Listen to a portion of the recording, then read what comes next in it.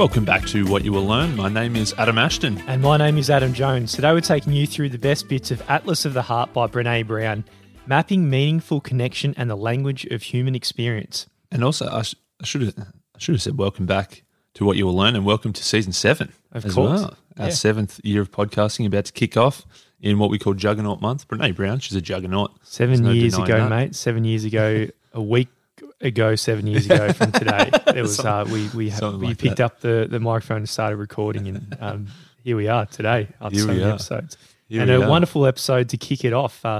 Brené Brown, we've covered a lot of her books now, and she's a wonderful author and very well deserving to be in our Juggernaut Month. Yeah, that's right. This is a juggernaut in terms of reputation. Brené's obviously a massive juggernaut, and then juggernaut in terms of physical size of book as well. It was a large book physically. Yes. Yeah. It was. Was that my hard copy? It just fell apart. So the quality wasn't that good, I thought. in that Mine's sense. still pretty well intact, so I don't know if that's the book or that's you, mate. Could be just me if you look at the data set of all my books that are just falling apart. Exactly. But enough about us, mate. So at Brené Brown's training workshops, have you seen her do training workshops? She's on Netflix. She's does all this sort of stuff all the time. But she always asks her participants, hey, can you list all the emotions that you could recognize and name them as you're experiencing them? Mm-hmm. And over 5 years of doing this, surveying more than 7,000 people, the average number of emotions, if you have a quick think of them now, but the average number that people came up with was 3. Oof. Happy, sad, and angry. Yeah, I think they're the 3 that I'd come up with. Yeah, I reckon I wouldn't go too much more than that. But then again, if you think about this quote by Ludwig Wittgenstein, he said, the limits of... So I think the W is like a V pronunciation, but that's all right. It's all right. No one knows this bloke anyway. The limits of my language mean the limits of my world. So what he's saying is if you can only name 3 emotions and that's where your language limits to, that's probably going to be the limit of your human experience whilst you're here trolling around on planet Earth. Yeah, that's right. It's kind of like if you're trying to paint a painting and you've got black, grey and brown, it's going to be a pretty average looking painting. But if you can get a bit of yellow, a bit of green, a bit of blue, go even a bit more extreme, go a bit of aqua, go a bit of aubergine, then you can make a pretty nice painting. So Brené's saying, most people are thinking happy, sad and mad. Well, what about shame, disappointment, wonder, awe, disgust, embarrassment, despair, contentment, boredom, anxiety, stress, love, overwhelm, surprise, and all the other ones that we didn't name just then, but there's dozens more as well. Yes, there's a lot in that human emotion, but if you compare that to, as an example, in physical experience, let's just say instead you've got a big pain in your left shoulder and it's so severe, it's just taking your breath away. You just can't live with it. You can't work, you can't sleep, you can't engage with your life. So you rock up to the doctor's office, but when you get there, if there's all of a sudden tape on your mouth and your hands are tied behind your back, so you can't really communicate what's going on to the doctor. Maybe you try yelling through the tape, you try to free your hands, you just want to point to your shoulder, but there's no use. You're just kind of sitting there, just pretty helpless, hoping that someone can work out what's wrong with you. But if you can't communicate it, there's probably not much chance that anyone else is going to be able to understand you. Yeah, so without that ability to communicate, the doctor can't fix your problem. And in a very similar way, you can't fix your problem if you can't communicate the emotions that are running through your body. So language is our portal to meaning making in life, to connection, to healing, to learning, to self-awareness, and having access to the right awareness can really open up our entire universes. And you're painting a Picasso painting compared to a little 3-year-old little sun and stick figures. Language can speed and strengthen the connections in the brain with what we're processing as our sensory information. So when we feel things, we kind of just feel them at first. But if we can have the right language to be able to describe what we're feeling, it really strengthens those connections in the brain. And newer research also shows that if we don't have that type of emotional language, if we're blocked in how we can describe things, if we can only bucket things as sad, mad, or happy, then our ability to interpret all this information that's coming into our bodies, what we're feeling, what we're thinking, it's very significantly diminished. That's it. So what Brené's done with this book, she's using her own metaphor, not a painting metaphor here, but more of a geographic metaphor, like an atlas, where she maps all the emotions that we have inside of our body like geographic regions. So there are certain places that we go when we're searching for connection, and in this place, there's going to be different emotions sitting there. Or, for example, places we go when it's beyond us, there's going to be different emotions there. Or places we go when life is good, and there's going to be different emotions lurking in that geographic region. By broadening our language and classifications of emotions beyond just happy, mad, and sad, then we can better understand ourselves. And once we better understand ourselves, we can better understand others and we can better connect. The first geographic region we're going to are places we go when things are uncertain or too much. And at times, one of these places might mean that the environmental demand on us is so much that we feel, hey, we can't control with what this situation is demanding. Things are too unpredictable. Things are uncontrollable. I'm feeling overloaded. So if this sounds familiar to you, like it is for everyone, this emotion that we feel is stress. Stressful situations, they cause both physiological responses in the body and also psychological reactions in our mind and in our emotions. But regardless, however strong the body responds to the stress, things like increased heart rate and cortisol flooding your blood system and stuff, our emotional reaction is more tied to our cognitive assessment of whether we can cope with a situation or not than how our body is reacting. So basically our body reacts. It's kind of the brain's job to work out, okay, this is a stressful situation, but your brain works out, is it something worth feeling the emotional stress about, or is it something that you can handle and hence you don't need to feel that emotional stress? So this emotion is really tied to how well we think we can handle situations. And if you think back to the other book we did, Feel the Fear and Do It Anyway, there's 3 different levels of fear. And if you want to be able to respond to all fears, this really comes down to your ability or belief in yourself that you can handle certain situations. So, that is really the antidote to this as well, this underlying fear. Yeah, Brené says that she used to think that emotions responded to the body. So the body freaks out and then your brain freaks out. But she says emotions, they really are more about your assessment of can you handle it or not. And she says that stress is kind of like trying to get in and out of the weeds. I don't know how many times she's gone through the weeds, but it is physically exhausting to trudge through the weeds. She says that daily stress can take a toll, and of course, chronic exposure to stresses can be detrimental to your health. If you're stressed all the time, every day, then these high levels of perceived stress are correlated with more rapid aging, decreased immune function, greater inflammatory processes, less sleep, and just poorer health behaviors overall. So some days you're trotting through the weeds and it's a bit like stress. It's a bit hard to get through this muddy weed sometime, but let's say this big 150 kilometre wind comes through and just blows you off your feet and takes you away into the skies. This is when things are in overload and more like overwhelm, which is probably a more extreme version of stress here. So it's an extreme level of this stuff. Yeah, that's right. The Merriam-Webster dictionary says that overwhelmed is completely overcome or overpowered by thought or feeling. So as you say, you're stressed, you're in the weeds, that cyclone comes along, all of a sudden you're overwhelmed.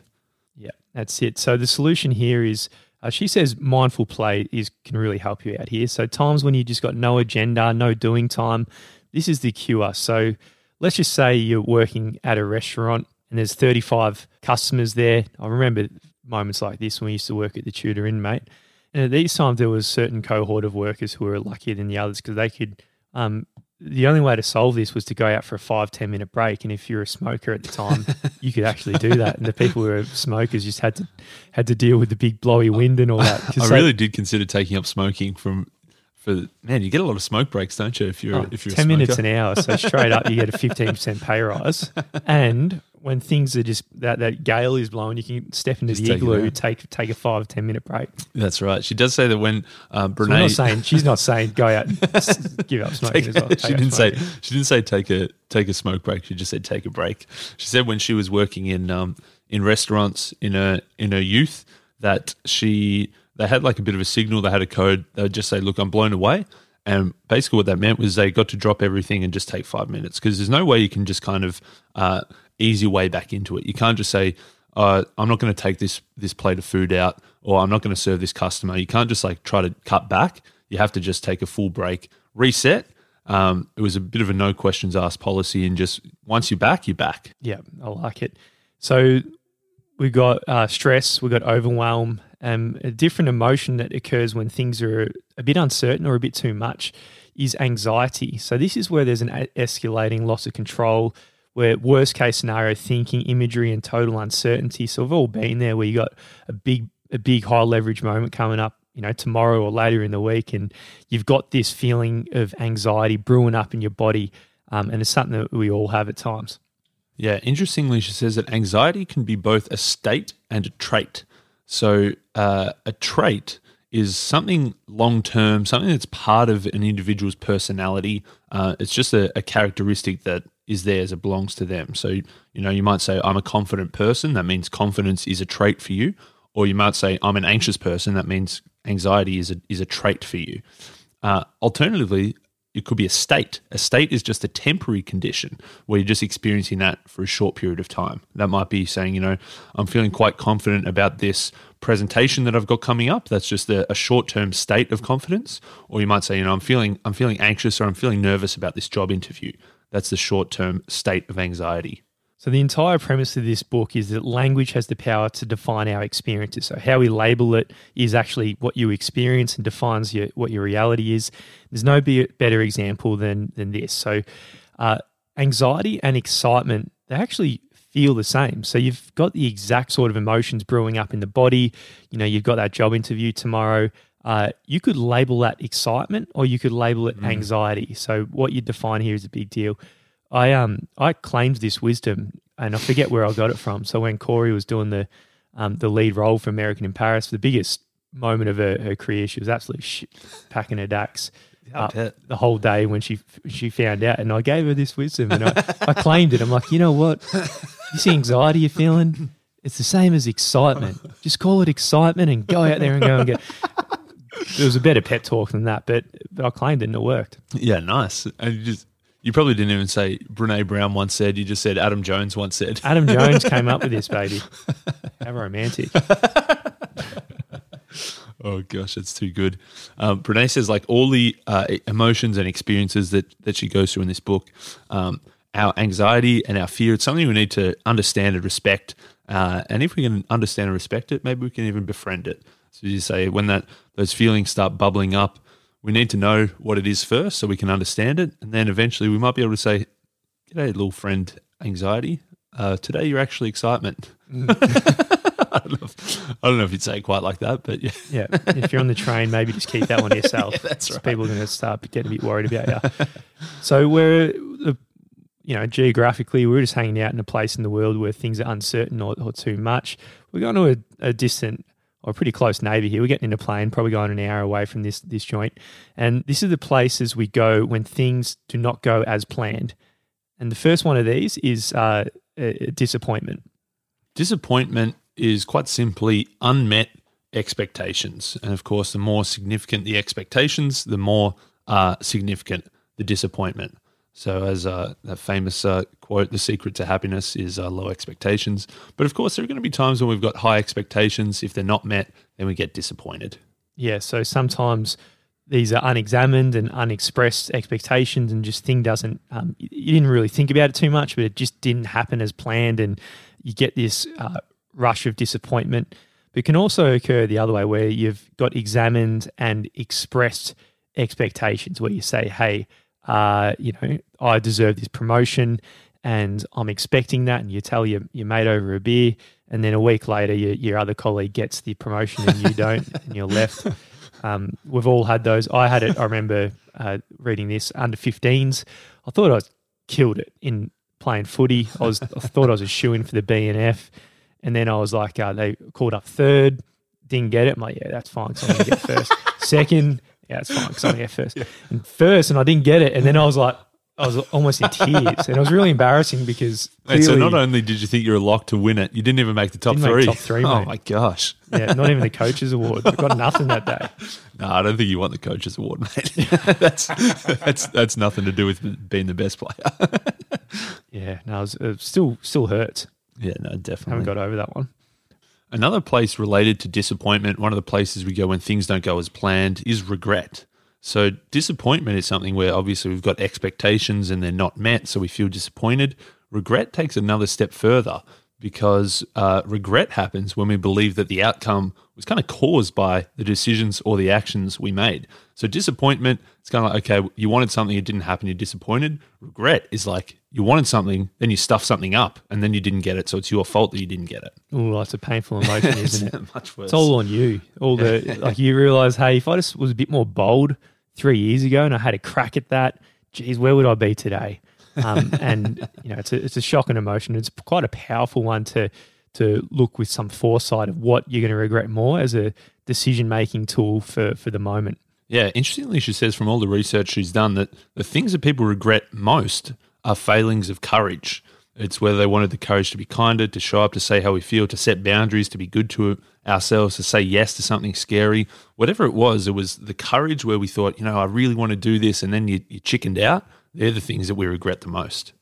Which leads us to another place that we go sometimes, and this is when we fall short. So we have a crack at something or we put our best selves out in the world and things don't go as well as we thought it would. And this is where we feel an emotion of shame. Yeah, shame is when you say, I am bad. It's a focus on the self, not the behavior. So not I did something bad, but I'm bad. Not like I took this test and I failed the test. It's like I'm a failure as a person. I'm so stupid. Yeah, that's it. Or you might be saving for a home or something, and then you go out for a social event with the boys or the girls, and you end up at the races, the TAB, and you're blowing $2,000. You get home and you've lost 2 months of savings or something, or you're watching a porno and then you're like, fuck, what was that? Internet porn, flunking out of school. What was the porno one? Porn's not a good thing to watch. Like after it, you feel you feel shame for having watched it. You didn't really explain that one. Yeah, you don't feel good after watching a porno, I don't think. Call an idiot in front of your client. Someone calls you an idiot in front of everyone. You're like, oh. I reckon I'm still stuck on this. I reckon sometimes you can. But watch porn. You're still on porn. I get what you're saying there. You're the zero shame on porn. Not zero, but you get a little bit. Not 100 either. But the antidote here, Astro, is empathy. And this is where we reach out to someone else and share our shame experiences, where we felt the shame, and the other person responds with us with empathy, then the shame dissipates. So here we really need two parties. You need to have the courage and the vulnerability to go up to someone and say where you feel shame. I think that's a big one. It's hard to just share shame. It's probably something that, I don't know if I've ever done it, to be honest, but on the other person to respond with empathy. So it takes a strong character from the other person as well, not to start giggling and pointing their finger at you. Yeah, that's right. And almost a step before that empathy and the vulnerability or courage to be able to share that with somebody else and experience that antidote of empathy, you need probably a bit of self-compassion first. She says that, even if you're feeling these things, you kind of need to forgive yourself first, as the first step to making your way through to being able to share that with others, and then you get that full antidote of empathy. We need to be kind to ourselves before we can share our stories with someone else.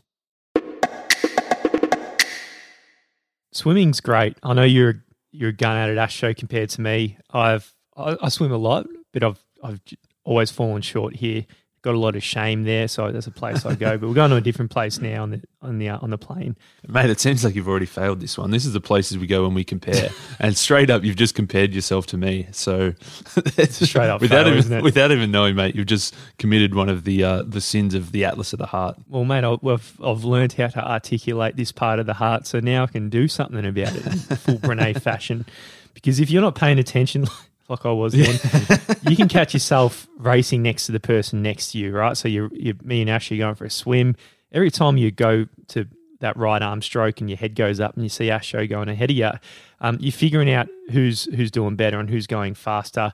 And in doing so, you're probably losing what you're trying to get out of the swim in the first place. Like for me, it might be more of a meditation or a bit of personal exercise or a bit of alone time, and you're totally out of that ballpark entirely. Yeah, totally. I know I've been going down to Park, the old Peninsula Aquatic Recreation Centre, and I always jump in the fast lane because there's plenty of very slow people. But then sometimes I'll be glancing over, and in the medium lane next to me, there's a bloke who's 40 years older than me. Who somehow he's got a nice stroke, and he seems to be probably matching me. and sometimes even beating me, and sometimes my stroke just quickens a little bit. Just think, I don't want this old bloke to beat me here, but that's a bad thing. We should be, as you say, we should be doing the swim for ourselves and our own things, that enjoyment personally, not just to beat the old bloke who you're never going to see ever again. Now, it applies to everything, not just in the pool. How you parent, like your kids might be acting like little shits compared to other people, and you're comparing their work, relationships. Someone else's relationship might seem better than yours, or of course, someone rocks up in a better car than you, or buys a better home than you. So these are the all sorts of different places where you might find yourself checking the lane next to you. And researching this comparison has really helped Brene understand how to deal with it, and it can also help us to deal with it as well. Yeah, she says that whilst we're talking about emotions in this book, comparison itself is not an emotion, but it does drive all sorts of big feelings. It can affect our relationships with others and can affect our self-worth and how we view ourselves. More often than not, this social comparison falls outside of our awareness. It kind of just happens. People are doing things around you, and as you say, you just kind of glance over out of the corner of your eye to that other lane. Often without realizing it. But when that friend gets that new house, they take you for the tour, all of a sudden you're probably at first thinking, oh, congrats, it's a nice place. And then all of a sudden you're like, oh, shit, that's a nice piece of artwork. That's better than mine. Or, oh, I wonder how they got that couch. That's looking a little bit better than my couch. And without even realizing it, you're all of a sudden stuck in this comparison place. Yeah, that's it. So the goal here is to raise our awareness as much as we can to actually just recognize ourselves when we are peering over the lane next to us, using that metaphor again. So comparison says be like everyone else out there, but better. And this is when we're peering over the neighbour's fence and we see their grass growing like a green, luxurious garden, and ours is just this dirt little patch with a bit of tumbleweed blowing around. That's right. She says that, we want to both fit in but stand out, as you say, like everyone else but better. It's a pretty funny thing. But Brene's coping strategy when she goes for a swim is just to herself, not actually to this person. She just says, she looks at the other person next to her and says, have a great swim, and then she focuses on her own thing, which is it's a tough thing to do, but I think it's an important thing to do. You shouldn't be comparing yourself to others. You should be just swimming in your own lane. That's a great mantra when you feel it. Have a great swim, to remember when these things pop up. So that's comparison. A close neighbour is a more positive thing, but admiration and reverence. Now, this is something we feel when someone's abilities, accomplishments, or character inspires us. And it can also occur when we see something else that inspires us, like nature or art, and you just got this feeling of admiration or reverence, and you're putting someone else on a pedestal in probably a good way. Yeah, this can be a positive thing. This admiration of others often leads us to wanting to improve ourselves. It doesn't necessarily make us want to be like them. So it's not just saying, oh, this is awesome, I want to do exactly what you've done. But it does kind of think, okay, that person's doing cool stuff. I kind of want to do cool stuff too. So it kind of inspires you to be a better version of yourself. Yeah, that's it. Now, the dark version of this comparison is in different territory, envy and jealousy. So it's probably something that we use interchangeably, but she distinguishes them pretty well. And again, through being able to articulate the emotions differently means you can handle it differently as well. So a lot of value there. Yeah, I would have definitely just figured they were the same thing. But she says that envy occurs when we want something that another person has, which is probably most of the time when we say, I'm feeling jealous, you're actually feeling envious. Oh, you got that job, I'm so jealous.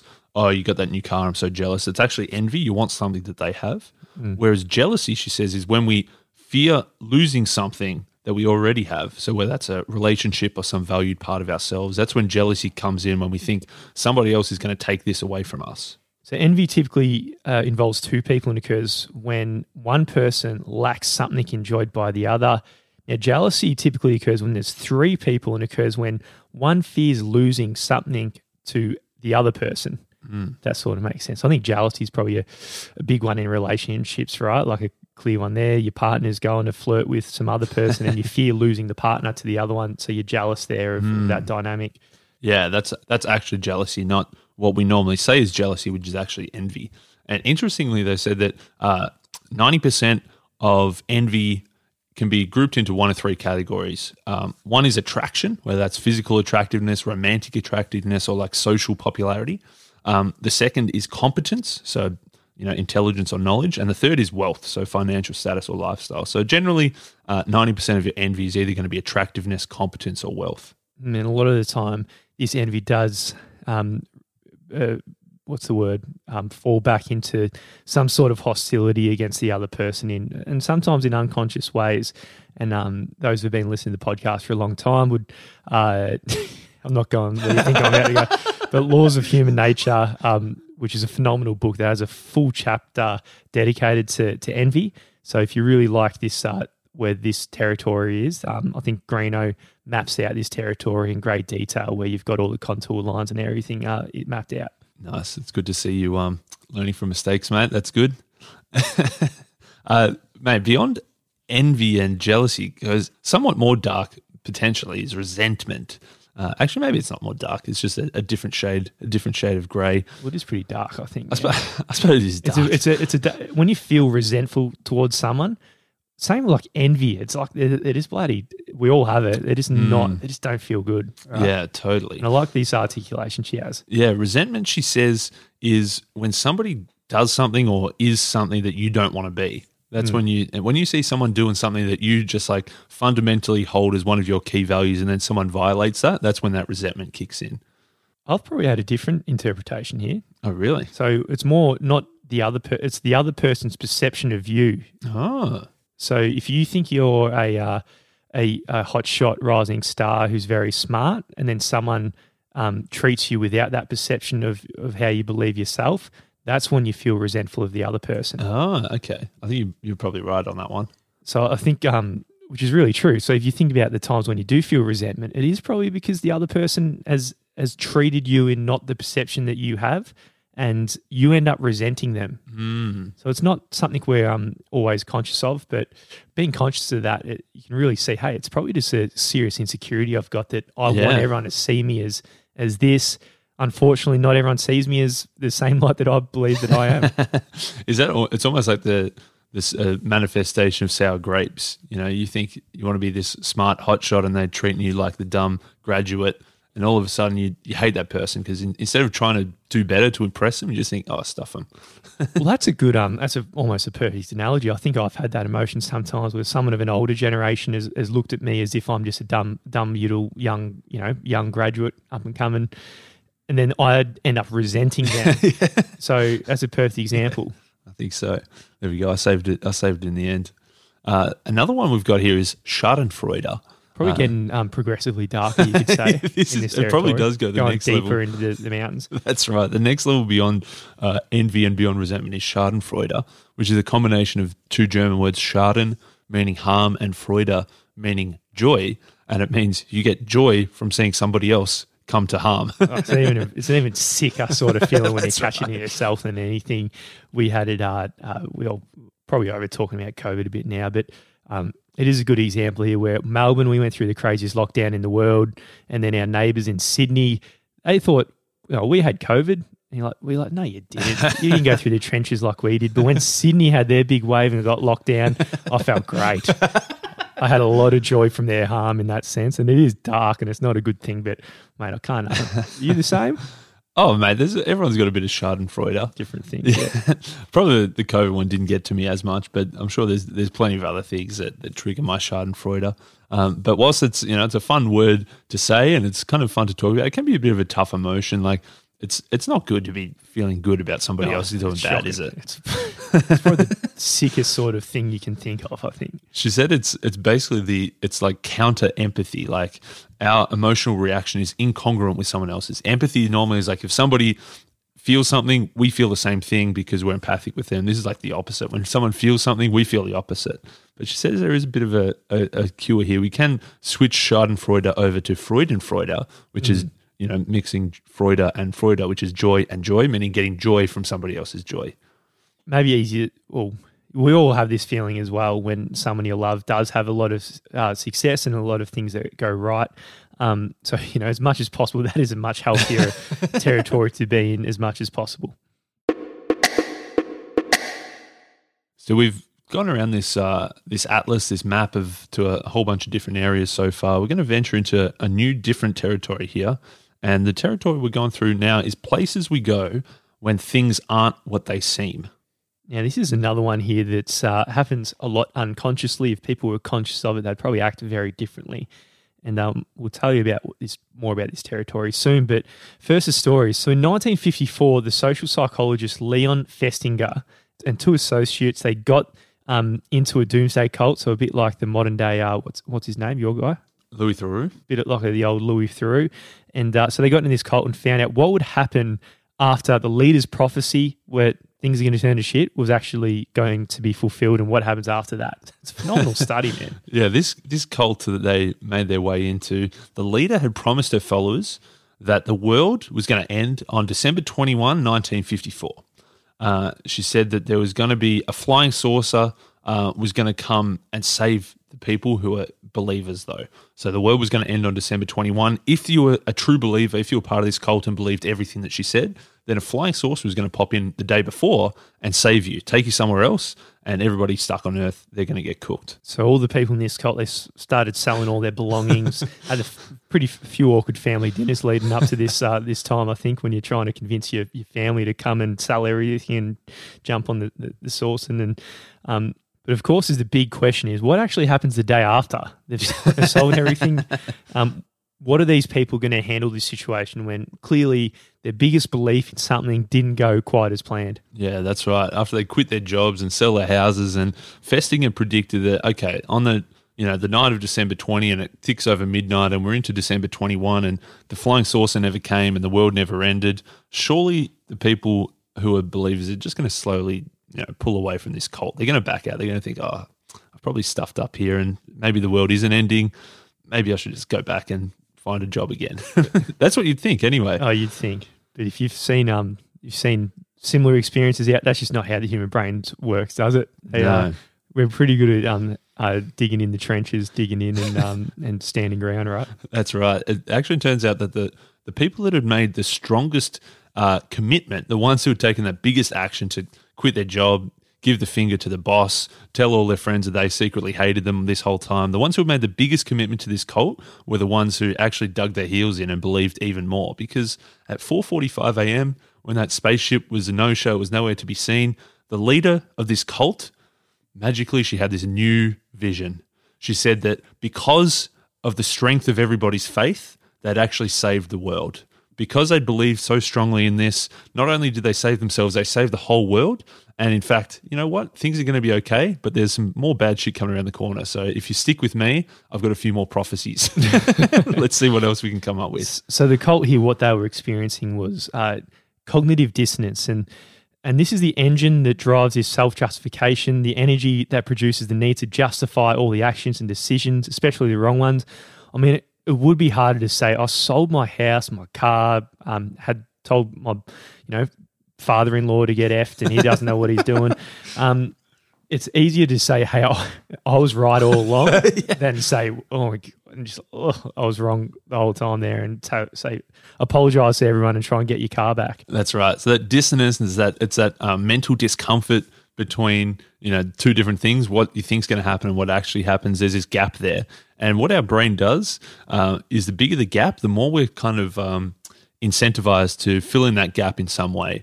And for the ones who had the biggest gap, the ones who had made those biggest commitments to what seems like the wrong path, they were the ones who were the most incentivized to then come up with new stories. They say, there must have been the calculation was wrong. It's actually coming in, February 1956, and we better keep going and keep believing, and then the source is going to come and save us. Yeah.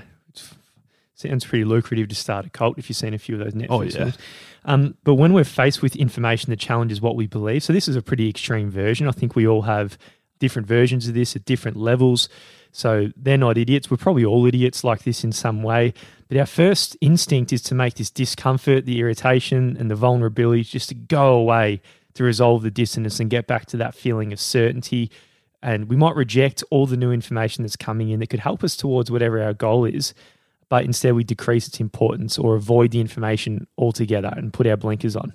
So, of course, being conscious of this is the first step to being able to resolve these feelings of dissonance and actually be better with whatever the information, the data you're getting from the world, being able to update your overall worldview. That's right. So that's one of the places we go when things aren't what they seem, is we feel that cognitive dissonance in. Another place we can go when things aren't what they seem is a bit of hopelessness and despair. She says that we need hope like we need air. To live without the risk of suffocation from hopelessness and despair, to risk being crushed by the belief that there is no way out of whatever's holding us back. We need hope in order to keep us moving forward. But hope is not what most of us thinks it is. It's not this warm, fuzzy emotion that fills us with this huge sense of possibility, what's coming. It's actually a way of thinking. It's a cognitive process. So hope is really made up of a trilogy of goals that you might have written about the future, the pathways, and also the feeling of agency you've got to go after these goals. Yeah, that's right. We need, realistic, achievable goals. We need a way to get there, and also that sense of agency that we can get there. That's what hope is. So she says that hope, it's not actually an emotion in the sense that it's more, as you say, that process of goals, plans, and agency. But hopelessness and despair, they are emotions coming out of a lack of hope. If we have hopelessness, that is an emotion. And hopelessness, it comes out of a combination of negative life events and negative thought patterns, particularly things like self-blame and mostly the perceived inability to change our circumstances. So when we lose hope, when we feel like we can't change anything, that's when hopelessness sets in. Yeah, so hopelessness can be very dark, obviously, and it's strongly and specifically related to suicide out there. But with driving up hope, which is the opposite end of the spectrum, lucky it is quite an actionable thing. Probably easier said than done here for someone who's in the darkest places of hopelessness. But again, the trilogy of goals, pathways, and agency is the way out of that. Yeah, our non-mate Marty Seligman, who pops up in a lot of books, and his about like a happiness. What sort of emotion would you define that we've got against Seligman? Massive resentment against Seligman. Well, resentment. Don't know, Asho. No, that's because resentment. He doesn't know who we are. No, it was. Sorry, it is resentment. It's resentment. You're right. Yeah. Sorry, because he didn't treat us with. We thought we're hotshot superstars. We thought we were the biggest podcast in the world, and he treated us like dogs. That's right. That's full resentment, hardcore resentment on Seligman. Salman. But there is also a mild bit of admiration in there as well. Another because he keeps coming up, and we keep putting him in and not cutting him out of our episodes. That's right. He's got some good shit. So he says when we have these feelings of hopelessness and despair, he calls them the 3 Ps of how we can kind of morph the way we're thinking about ourselves. So one is personalization. So we can put it out there as, I didn't get that promotion, the world's out to get me, the boss hates me, I'm no good. Thinking those personalized thoughts is a quick way to hopelessness. But if you can depersonalize it, if you can realize, actually, you know what, the economy's pretty tough right now, there's a hiring freeze where actually people just had to take pay cuts because times are tough. Actually, it's not really about me, it's just about the situation. Then if you can depersonalize it, then that's a good way to reduce your hopelessness. Secondly is permanence. So this one's a bit of a tough one because if we think that our struggle will never end and it's built into our experiences of despair and hopelessness, obviously that's bad. There's the mantra from Buddhist thought, this too will pass. And there's a lot of wisdom in that because when that big hailstorm's happening, if you do have that belief and understanding that, things pass and things move on, then that will help you through these situations. Totally. And then the 3rd P is pervasiveness. If we take that and extrapolate, we didn't get that pay rise or that promotion. If we take that and say that that's kind of about everything, and so it's, I'm no good at my job, I'm no good at life, I'm no good as a partner, I'm no good as a friend, I'm no good at anything, and we take that one piece of information and say that relates to everything, that's bad. If we can realize that it's actually a very specific situation just about right now, we don't extrapolate that to our whole life, then we can much better overcome this hopelessness.